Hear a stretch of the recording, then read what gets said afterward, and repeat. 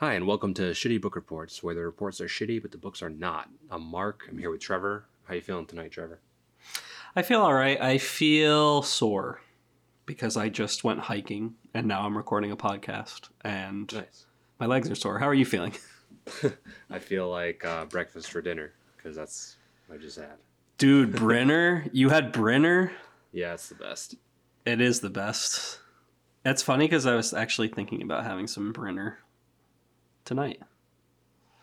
We're on the same wavelength. There's still time. So which episode are we in right now? We're on 37? 37, what? yeah. 37. Okay. Awesome. Nice odd number. So, yeah, this week I thought we have a kind of a topic to discuss. So I'm going to start with a question for you.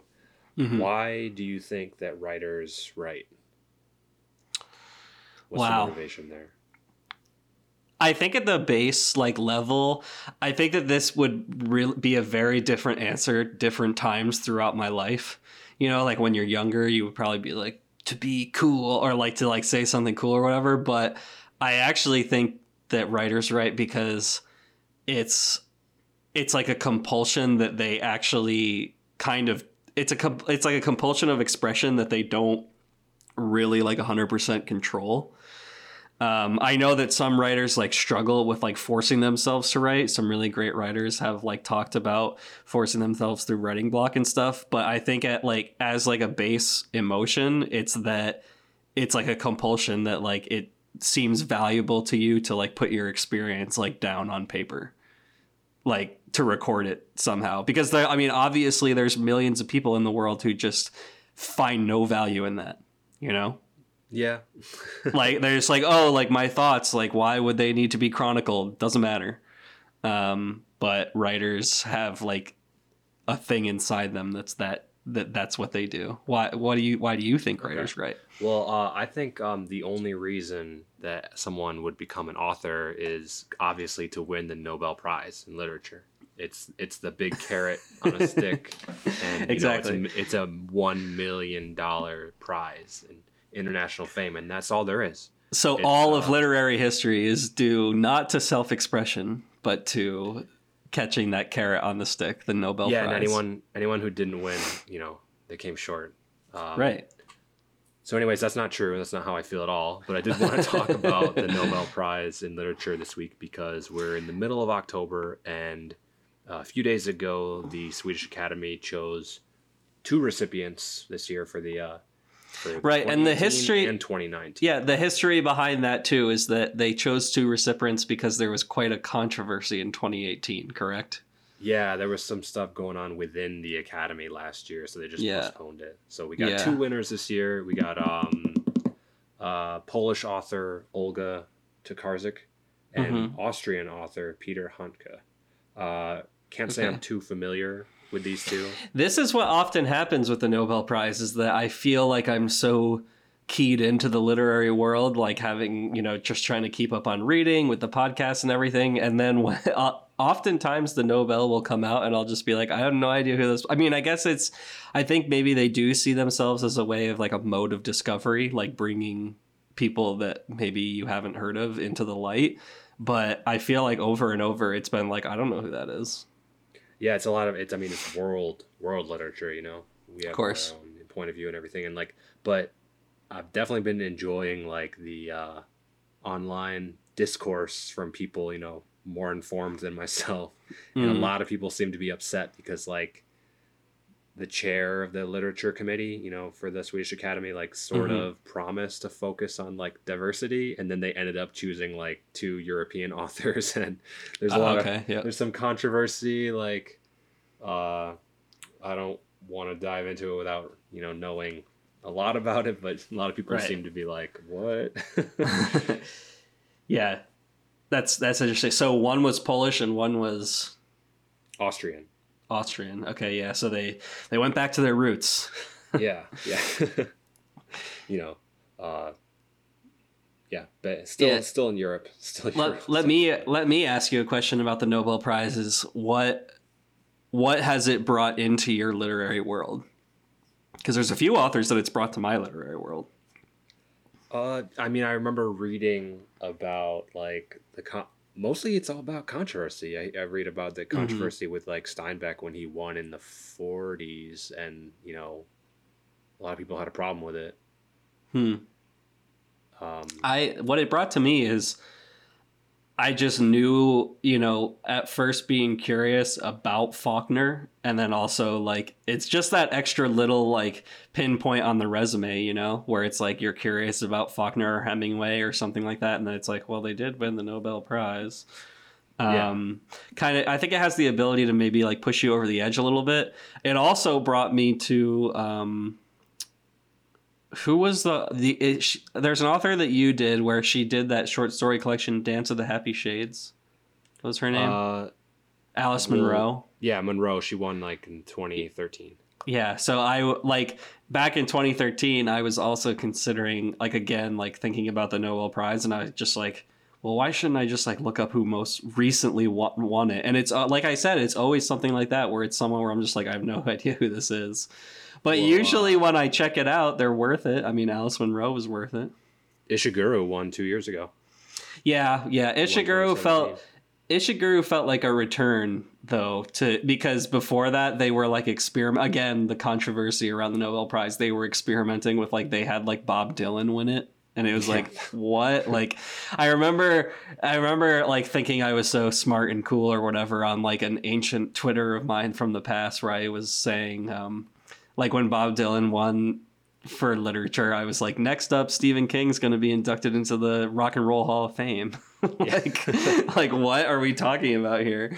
But yeah, it pissed me off. Yeah, it did piss me off. It pissed me off. I like Bob Dylan too, but I was like, he's not like a Nobel Prize winner of literature. It's so fucking stupid.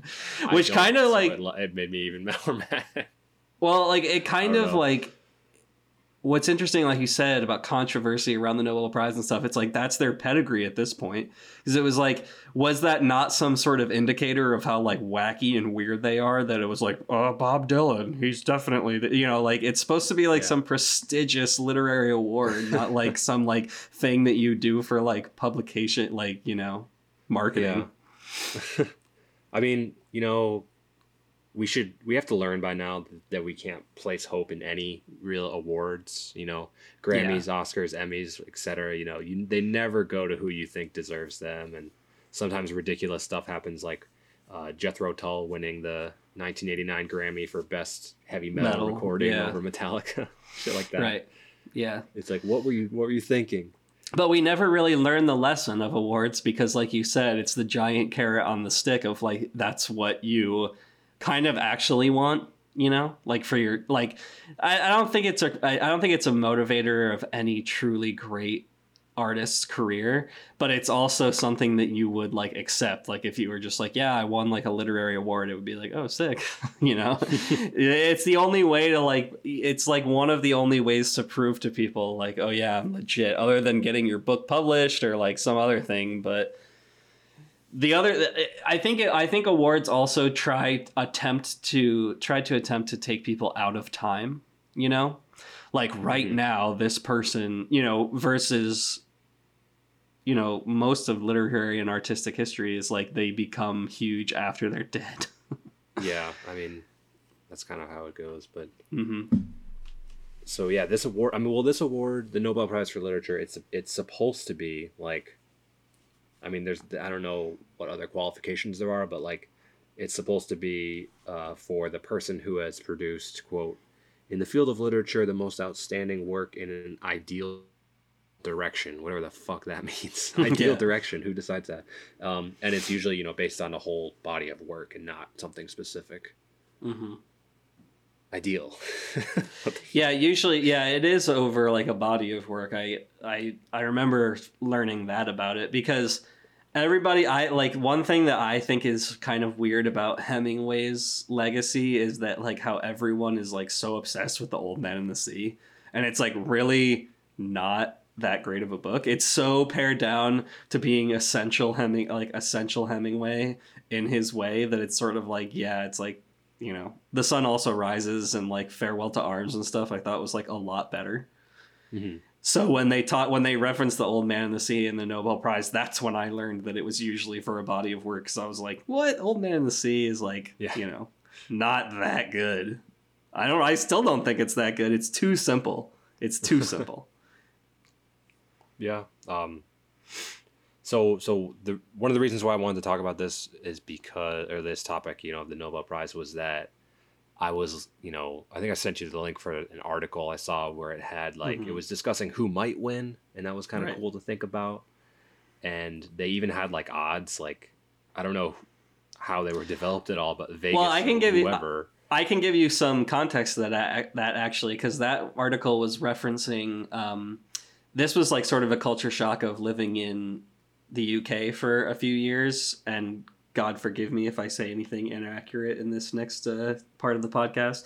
But you may have noticed in that article that they referenced, and we'll post that on Twitter, the article, they referenced Ladbrokes. Do you know what that is? No, but the article, this is an article from newrepublic.com that we're talking about. So Ladbrokes this was something where I was like, what is that? In London, you'll just see these little shops that are called Ladbrokes. And basically betting in the UK, and I think Europe too, pretty much only in America is it betting is run by the mafia, basically Ladbrokes is a chain like Starbucks, as common as Starbucks, where you can just go in and place bets on soccer games and football games and cricket games. Okay. And you can just kind of do anything. But I think that they also run a business that it's you can place a bet on anything. So the Nobel Prize, people Prop do do insane bets on weird who's going to win the Nobel Prize and stuff like that. We're starting to do that in the States. There's a lot more legal betting. I know that actually happened when I moved away. Yeah. Yeah. Is that supposed to be Rad Blokes? Is that what it is? Rad Blokes? No, it's Ladbrokes. Ladbrokes, Rad Blokes. Yeah. Okay. Maybe they should. You should start a competitor called Rad Blokes. Probably get the millennial crowd. Yeah. So in that article though, there was I think they were some of them were oh, these are somewhat possible, and then it was long shot odds, and then it was not happening, but it's funny to think about right. So I think I'm just gonna throw some names that we were familiar with. Margaret Atwood was in there at around 6 or 7 to 1 odds. Murakami came in at 11 to 1 odds, which maybe we'll see that someday. Murakami always comes in every year. The Nobel Prize conversation is are they just going to give it to Murakami this year? Could be. Maybe I think next year. We'll say next year. Yeah, always next year. On that article, it had a section that was called "These Americans Aren't Going to Win." Had Marilyn Robinson, Don DeLillo, Joyce Carol Oates, Joan Didion. I almost think that these kind of lists that speculate who's going to win the Nobel might even be a better reading list than who wins. You know? Even that had some names I had no idea, but might be something to look into. And then there was another section that was titled "Can you imagine the think pieces?" If these people won, with it had Nausgard on it, Sally Rooney, and George R.R. Martin. Yeah. Well, we've covered Nausgard and Sally Rooney. We named an episode after Commissioner George R.R. Martin, but we haven't read one of his books yet. I actually looked into that. Who has won this prize as far as authors that we've covered? Hermann Hesse won it in 1946. Did he? Did he win it for once he was famous for Siddhartha? I think so. Yeah, 46. That would have been by then. Faulkner in 1949. I messed up earlier. I said Steinbeck in the 1940s. It was 1962. Alice Munro 2013. Kazuo Ishiguro 2017. I think that's it.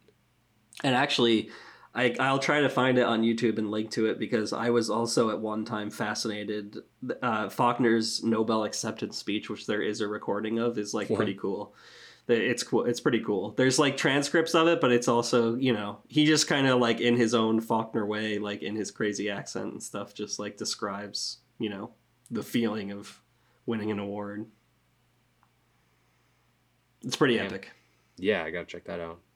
Back when the Nobel Prize meant something, when it really meant something. of course. He put on his nicest Colonel Sanders suit. And then... I'm pretty sure he did. He's like in some white suit or something. There's pictures of him accepting it too. I had one more note about this year's awards. I saw another article where the Irish author John Banville got like a call from a Swedish number before the names were announced, and they told him that he had won, and then he found out later that it was a hoax, and he had like there was no way. Yeah, so they just totally trolled him or whatever. I don't know. I wonder if he had like aim was. I wonder if he had like a nice dinner party with like family and friends. That's so horrible. No, I think it said that he only thought that he had won for about 45 minutes until like, but yeah, that's pretty cruel. Yeah, that's so horrible. That's like, I think the emotion that I could get to that's closest to that would be one time I was selling a camera on eBay and someone was fraudulently promising me like more money if I would just ship it to them immediately. And I was like, oh, this is going to be awesome. And then I was like, no, wait a second. Like, this is like a scam. That's like what they do. But actually at my school, after our thesis films played, they do like an award ceremony. And at the one for mine, the one for one of the animation categories, they were announcing the best animated film, and the guy read the thing wrong. And this girl went up to the stage, and he was like, "Oh wait, never mind. You were one of the nominees. You didn't win." And it was like what? So. Yeah, like the Oscars, like that time. Moonlight. With the Oscars. Yeah. It was like so awkward, and everyone was like, "Oh my god." I think didn't Steve Harvey do that at Miss Universe or something too? It's happened a few times. Oh my god, it's so terrible. Nice. So who would you like to win eventually? Murakami's up there. Yeah, Murakami's up there, but only because it's annoying that he gets there's always speculation. I think he's been like shortlisted or something like a bunch of times, or it would just be cool. But at the end of the day, like I said, I think that a writer's motivation is not that type of stuff.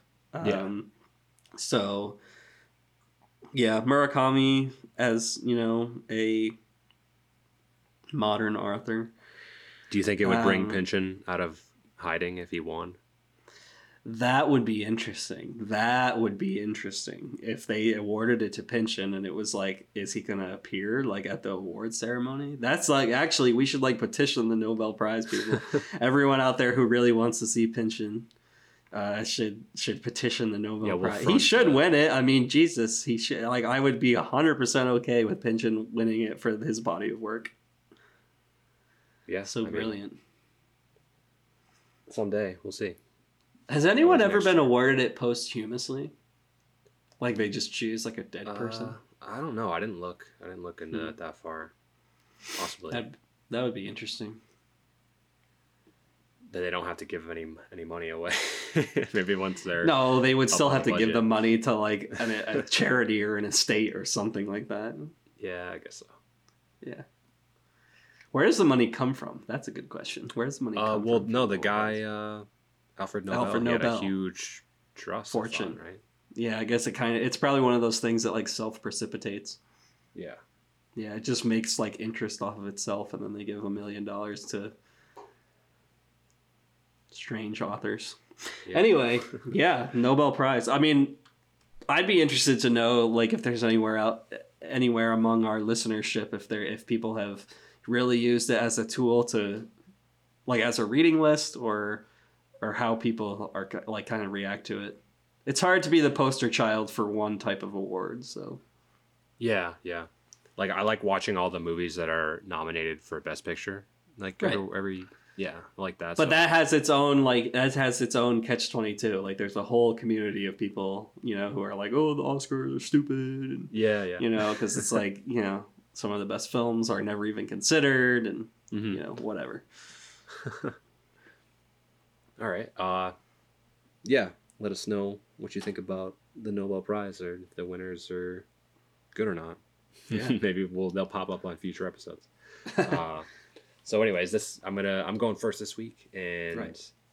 So when I was thinking about this week, I got to thinking about my short list of books that I've kind of wanted to cover since we started this whole thing. Mm-hmm. And so I'm going to knock another one off that list this week. Nice. Which is, can be a bad idea because having that back catalog is nice and is helpful when things get too busy. Of course, yeah. I've dipped into my back catalog more times than I'd like to admit. Yeah, me too. And so the author I want to cover this week, we talked about him during the intro last week and very briefly this week because he was a long shot for the Nobel. But nice. I think I'm going to do something different and, talk more peripherally about the book since it's pretty popular, and a straightforward review, might not do it justice, or it's been something that's done many times before. But that's what the show is all about, kind of doing something different. And so one of the things I wanted to talk about was what got me into reading more and more in college, and challenging myself with quote unquote difficult books, and even for this podcast is the genre or classification of postmodern literature, which of course has its own kind of set definition, but I think I would like to attempt my own definition here and invite you to kind of do the same. So when I was thinking about it, I got a couple different definitions here. I guess more traits than definitions. One is, postmodernism to me is almost like a thought experiment in stretching whatever topic you can place in front of you to its farthest point, like the opposite end of what it is. Like the postmodern author can take something stupid, like, breakfast cereal mascots, and you make it sinister, or something else, or take like a root canal or something like that, like sort of setting, and make it a blissful sort of thing. Just for examples, but the danger here is that it can very easily become like insufferable devil's advocate type stuff, like the worst person in your sociology 101 class. And that's why there's bad postmodernist authors, but there's some really good ones too.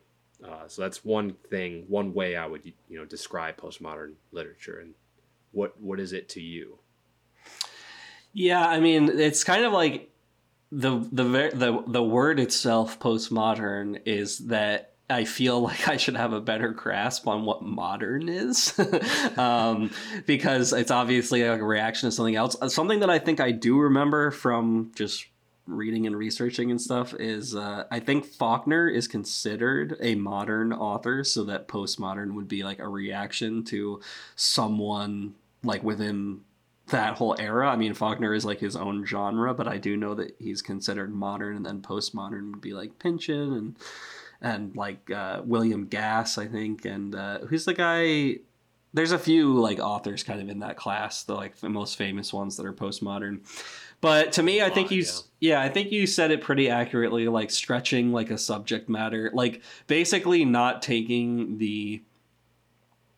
I think it's a reaction also to realism, sort of like not really accepting the bounds of reality, because like the reality is the most real thing about a book is that all it is like someone writing like whatever they make up. So to kind of be within the bounds of reality is not necessary. So I think that people were discovering that in postmodernism. And then also going back to that thing that the critic James Wood said about White Teeth, about like hysterical realism, of just being like, you can just do anything, like it's so stupid and whatever. But it's like, if you just don't find that stupid, if you find it really interesting and fun and a way to like, I find a lot of postmodern books is their length is justified by how fun it is to feel this like silliness from someone who is obviously like highly intelligent. So, kudos. That's what I would say, that's what postmodernism is. Yeah. I was actually hoping that you would remember that James Woods thing. I didn't remember who the name was. I knew it was something. I knew it was to do with Zadie Smith. Yeah. Hysterical realism.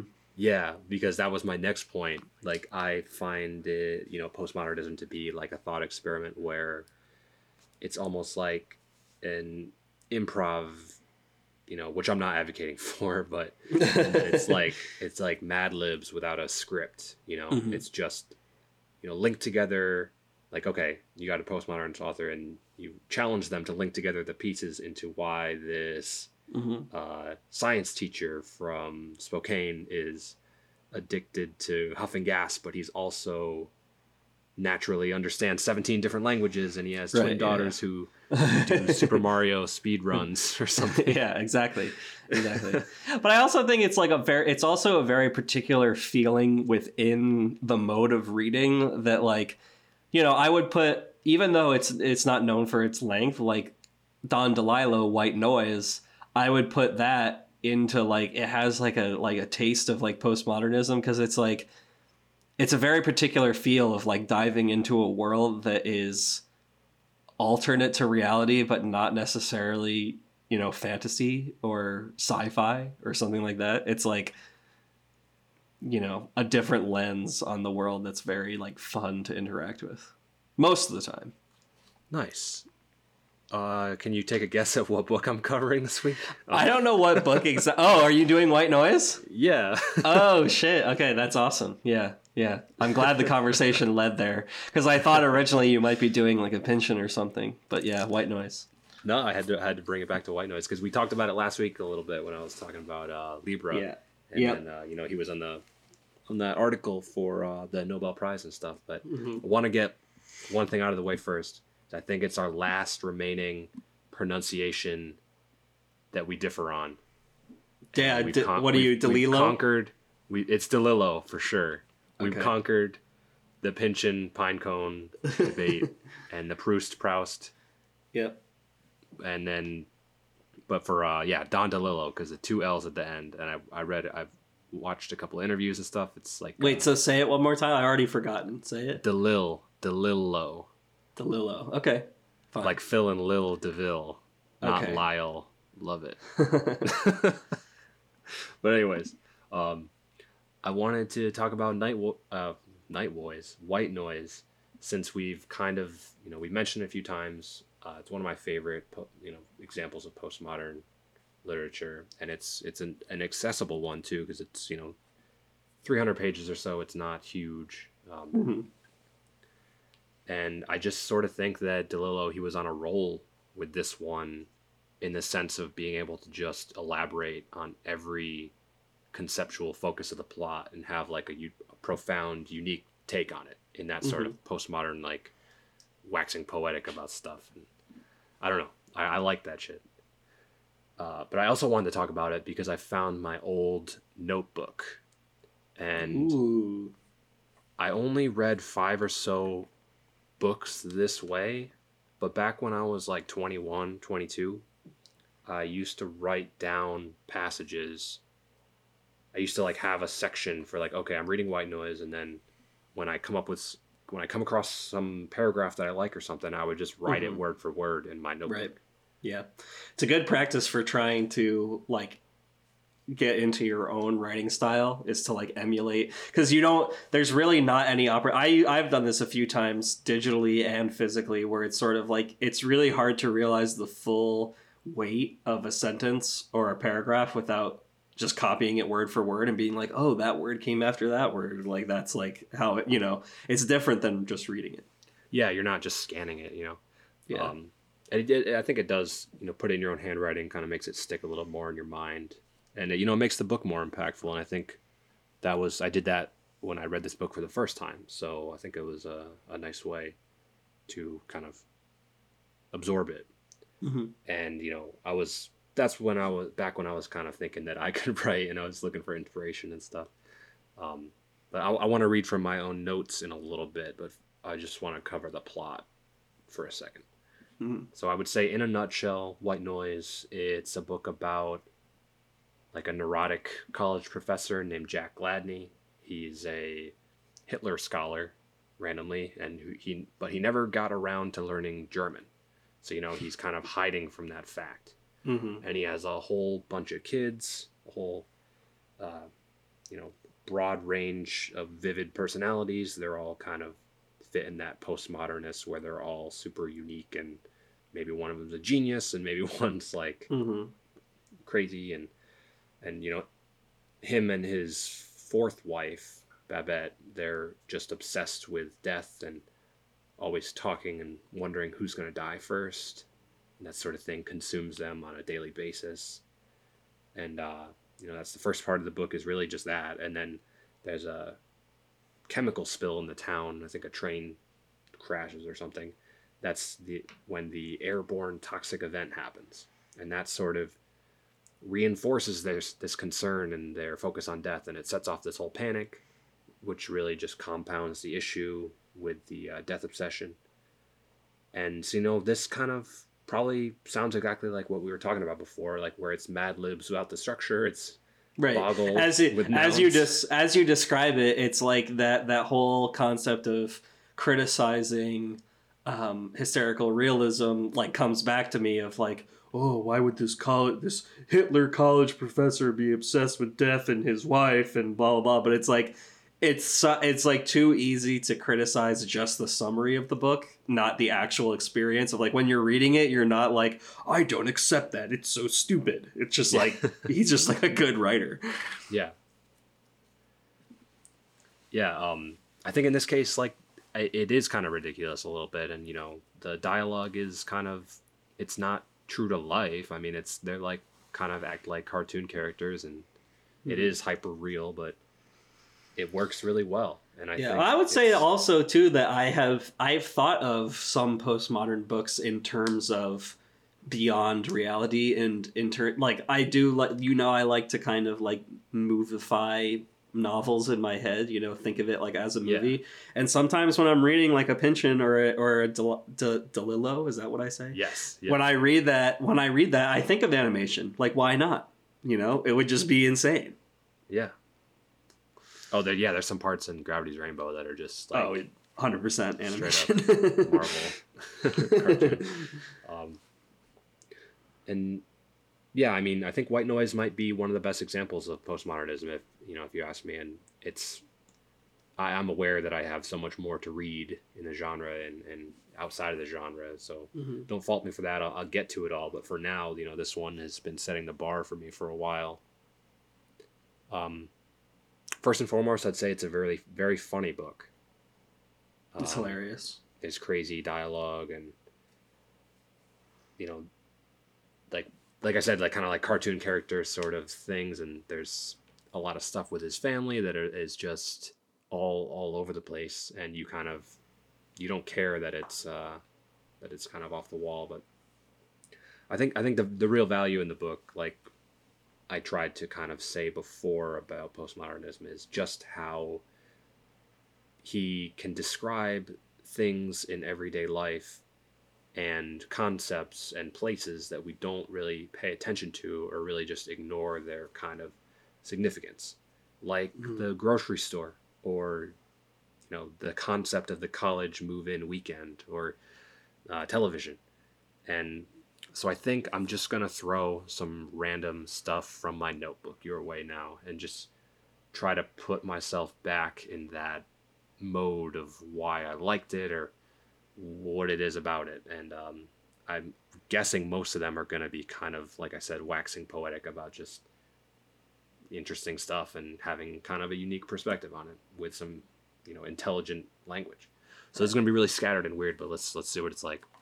Cool. There's the part in the book that's the most photographed barn in America. Do you remember that? It's like a tourist attraction. No. That's the other thing about postmodernism is like when you dive back in, it's very different every time, you know? Yeah. So I think the main character is with his friend, side character named Murray, who basically only talks about stuff in that sort of way. Like he just kind of talks to no one, or like he just speaks in this sort of way. You'll see. So they're at the most photographed barn in America, which only exists because of the name. Like it wouldn't be the most photographed barn if they didn't call it that and people kept taking photographs of it. Mm-hmm. So Murray says, "We're not here to capture an image. We're here to maintain one. Every photo reinforces the aura. Can you feel it, Jack? An accumulation of nameless energies. Being here is a kind of spiritual surrender. We've agreed to be part of a collective perception, a religious experience like all tourism.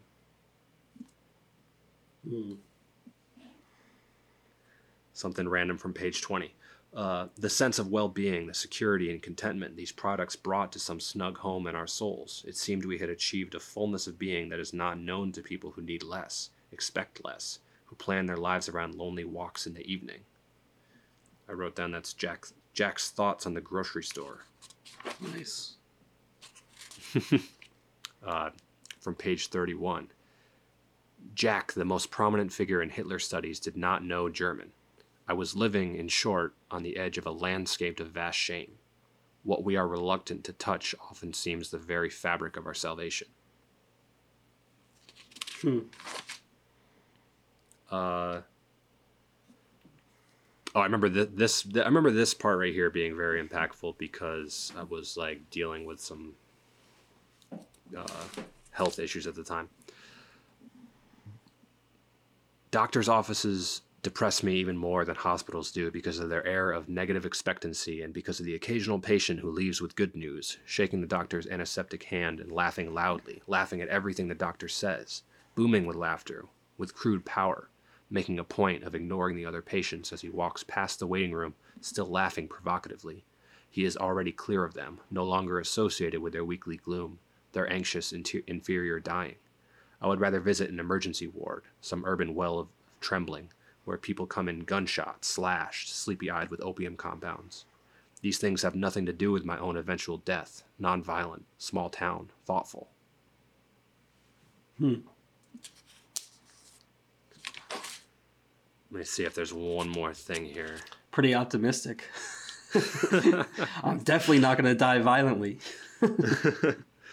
Oh, here's sort of an example of the postmodern staple of the precocious child who's, a super genius or whatever. Yeah, the impossible character. Here's his kid talking to him. His kid named Heinrich. Name one thing you could make. Could you make a simple wooden match to make a flame? We think we're so great and modern. How do we make carbon paper? What is glass? What is a radio? Go ahead, explain. You're sitting in the middle of this circle of people. They use pebble tools. They eat grubs. Explain a radio to them. What good is knowledge if it just floats in the air? It goes from computer to computer. It changes and grows every second, but nobody actually knows anything. Definitely.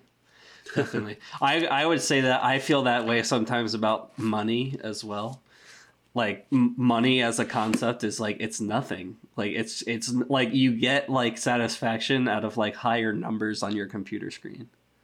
Oh, especially now. Yeah, there's no. Yeah, it's like literally nothing. It's just like a flow of nothingness. Yeah, really interesting. I remember Heinrich. Heinrich is awesome. Yeah, he had that. He had a really strange friend too. Yeah, the whole book kind of has like a kind of like fucked up Brady Bunch kind of vibe. Yeah. But overall, very funny, very interesting. If you haven't read any, I think it's one of the first postmodern novels that you kind of is recommended to you if you're looking to explore the genre. Definitely. I'd say it's a good one to start with, and I don't know. I got a 1-star review here if you're interested. Yeah, and I would say too that I've made that mistake. I've made the mistake, like too much of postmodernism is introduced by its most difficult and like taxing authors. So like everybody is just like, oh, like I'm supposed to read this Gravity's Rainbow bullshit, like whatever. And it's like, well, maybe you should read White Noise. Like that should be my answer from now on, because I think a lot of people are like, oh, whatever, it's just like some 1,000-page book that like makes no sense. But White Noise is kind of like a good intro. Yeah, I think it's definitely good for that. So there are a lot of people who hate this book, of course, and I found a lot of bad reviews. Here's one from Jackson. 1/4 of the way in, and I just didn't like it. Endless list as let's think of every possible example one can think of and put them in, comma, comma, comma, like, comma, comma, more commas, snarky. Silly, very let's be sophisticated, clever, and sardonic at the same time. Long passages with no meaning, yet lots of words, and a sort of pseudo-Lewis Carroll vibe, and he's my favorite author, by the way. Just got nothing from it all, at all. and I was there when this was written, the 80s, as a young adult. Not for me. Nice. I should mention that this is from 1985, and it won the National Book Award. It's pretty impressive that it's from 85 too. It's very relevant. Yeah. Some of the observations and stuff. The world hasn't gotten better somehow.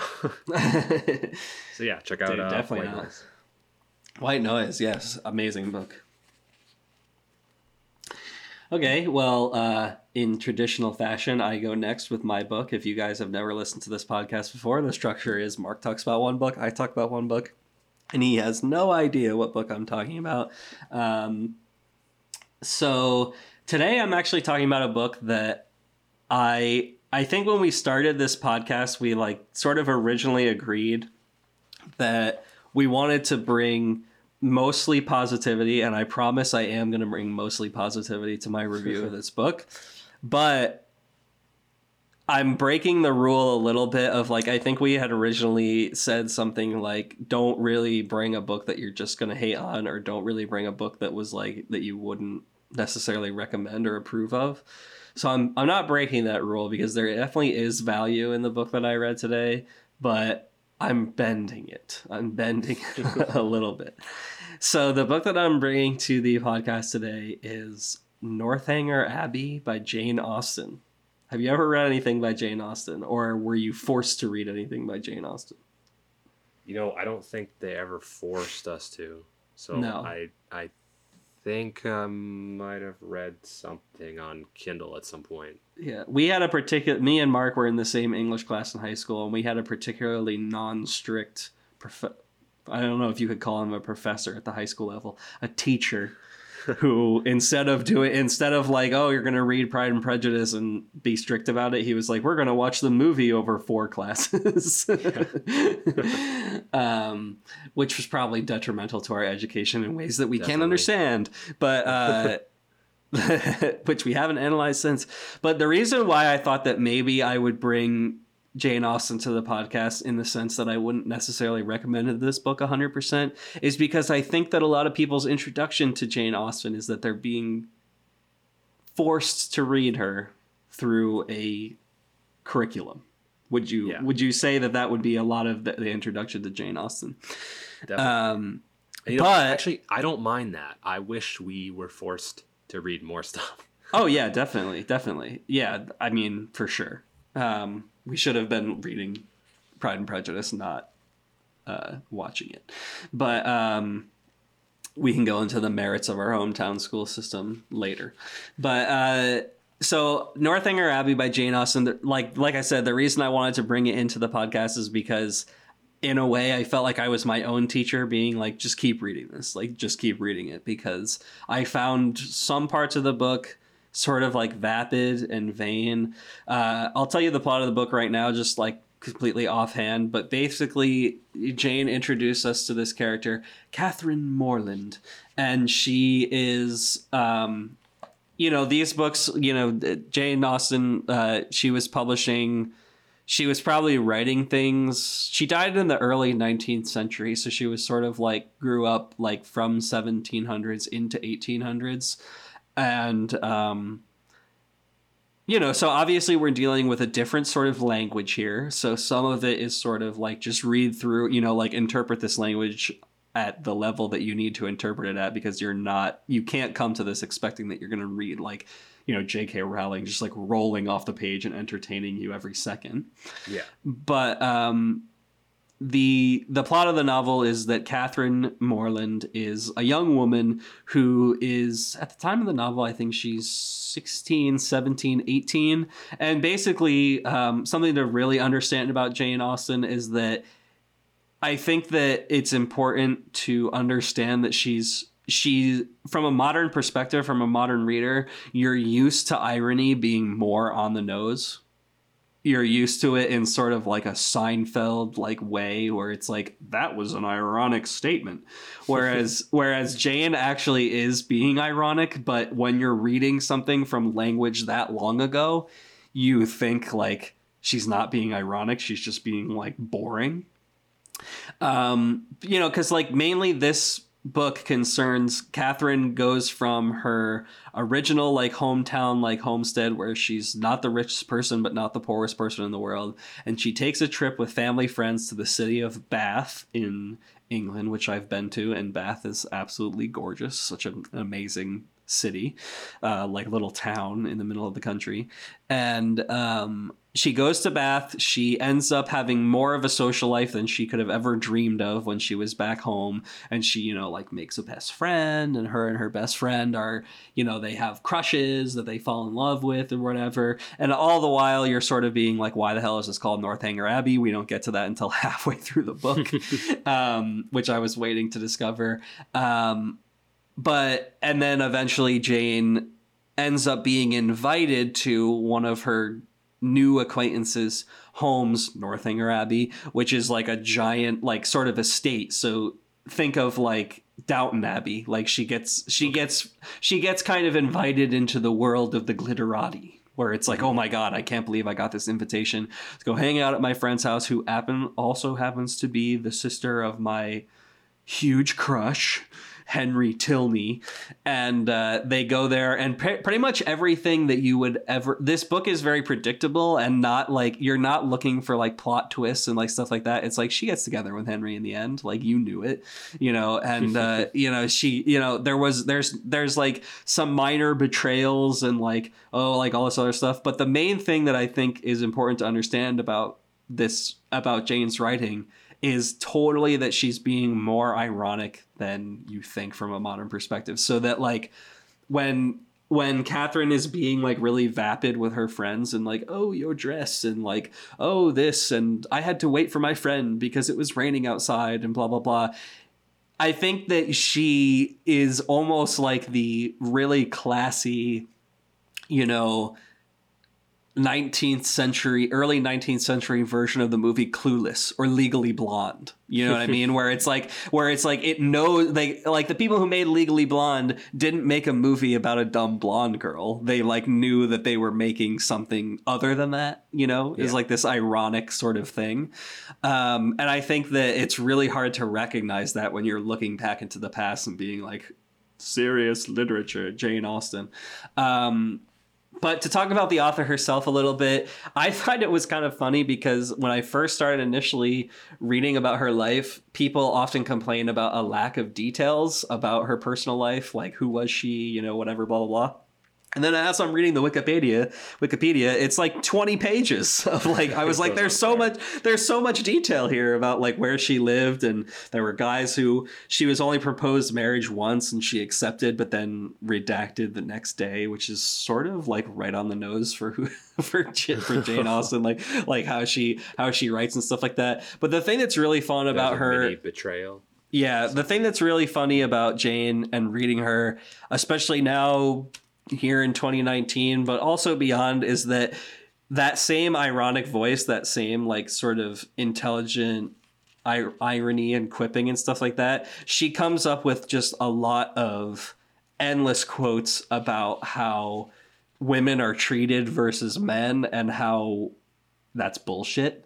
And she was that type of person where apparently like when she was growing up with her family and stuff like that, she would like, there were like the reason why Sense and Sensibility is called Sense and Sensibility is because there was a form of novel in the late 1700s called the sensibility novel or sentimental novel that was all about like love and roses and the man on his horse coming to pick up the princess. And she was like, this is horseshit, you know? So she kind of was like wrote in that way. And this is from page 39 of my edition of Northanger Abbey. This is like a funny paragraph here. So Catherine is listening to some foppish type of young man who's in Bath. After listening and agreeing as long as she could, with all the civility and deference of the youthful female mind, fearful of hazarding an opinion of its own in opposition to that of a self-assured man, especially where the beauty of her own sex is concerned.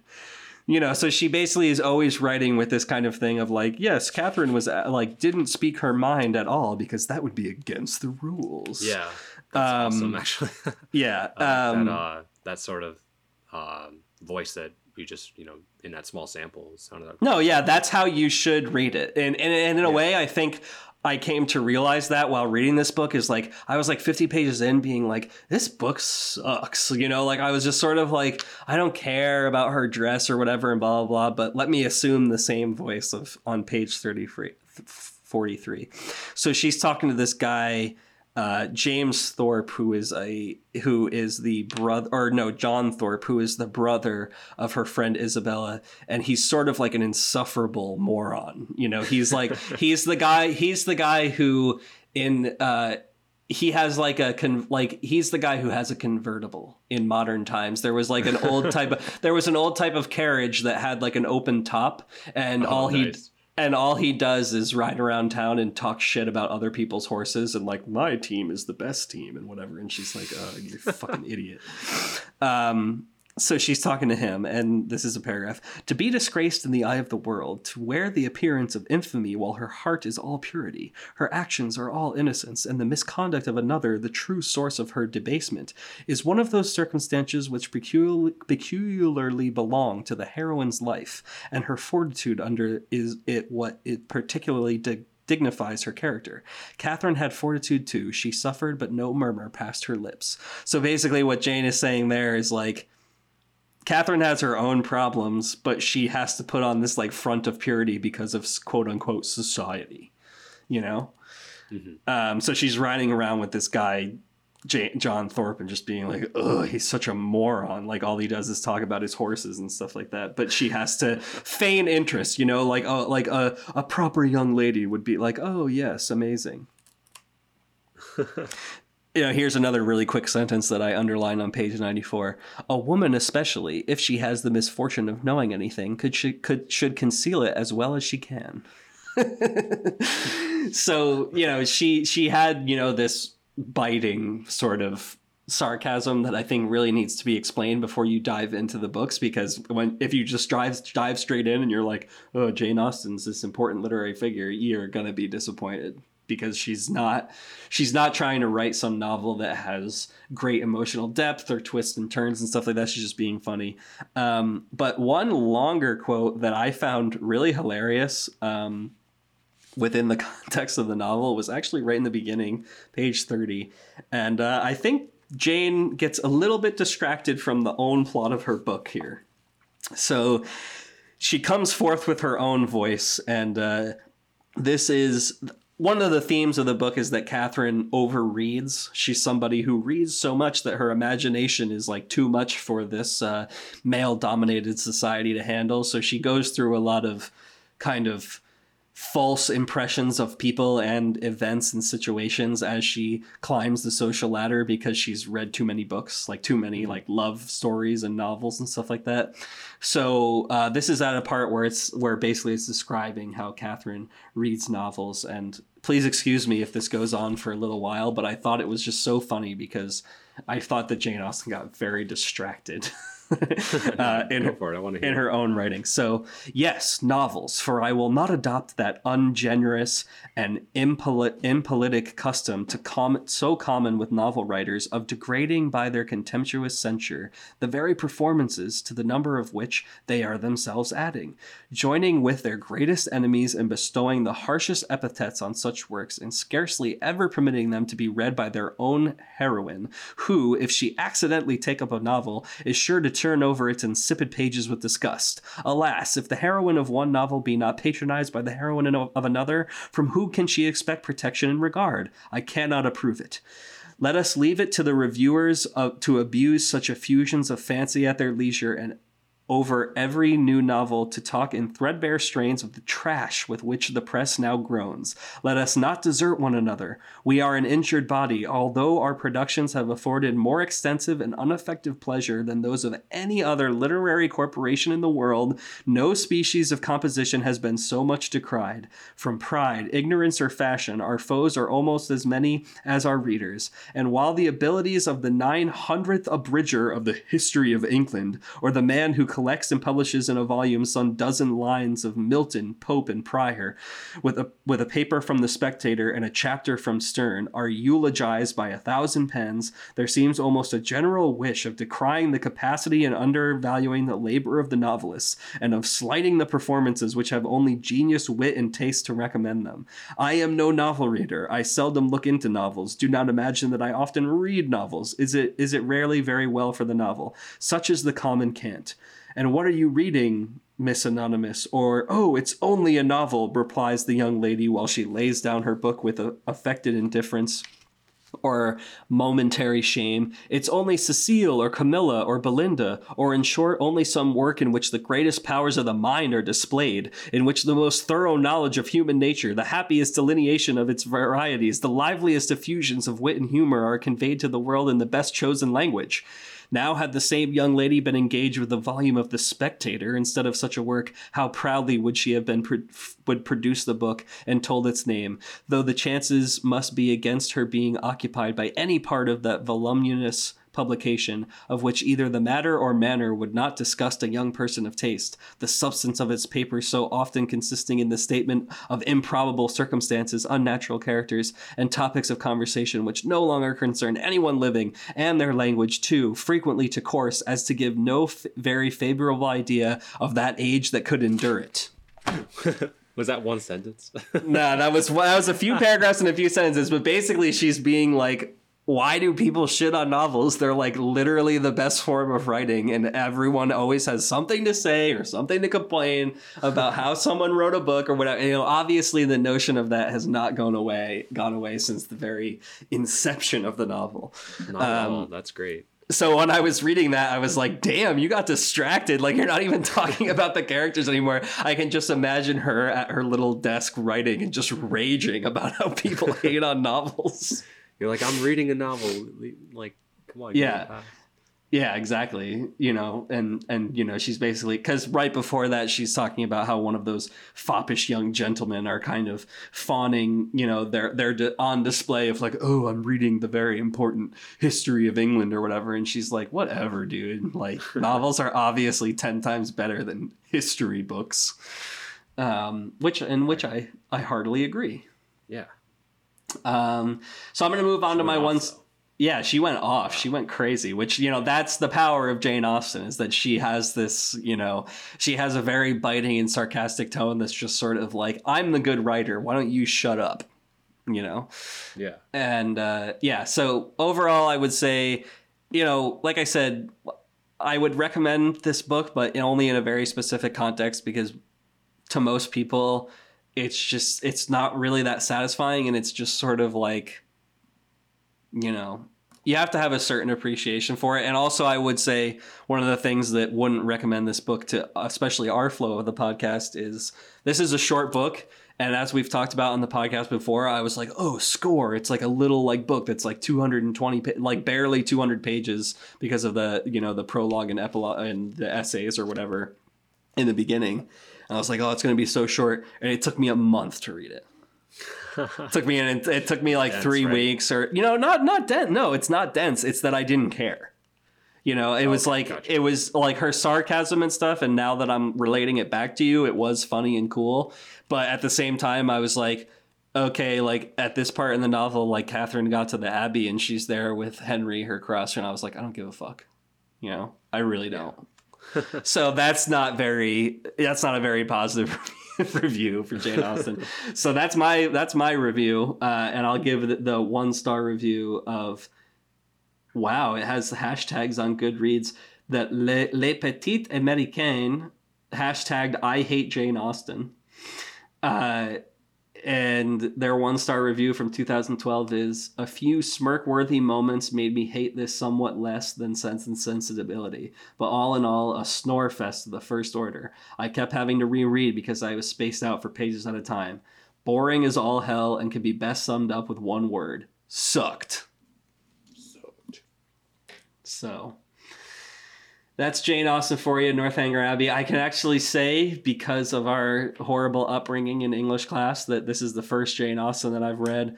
And I guess now in researching her for the podcast and her ironic tone of voice, maybe I would give her a second chance with... This was actually published posthumously. Northanger Abbey was... She had sold it to a publisher, and then they didn't publish it with revisions until after her death. So maybe I should read, you know... A lot of people really love Pride and Prejudice and stuff like that. I mean, it's launched 1,000... It's its own industry, Pride and Prejudice and zombies, Pride and Prejudice and whatever else. So people really love that book. So I should give it a shot. But yeah, that's my Shitty Book Report. This has been Shitty Book Reports. Thanks for listening, everybody. You can find us every Sunday on SoundCloud, Spotify, Instagram, and Twitter, even though we're way more active on Twitter. And you can also email us at sbrthepodcast@gmail.com. Send us your comments, suggestions, corrections, and whatever you're feeling.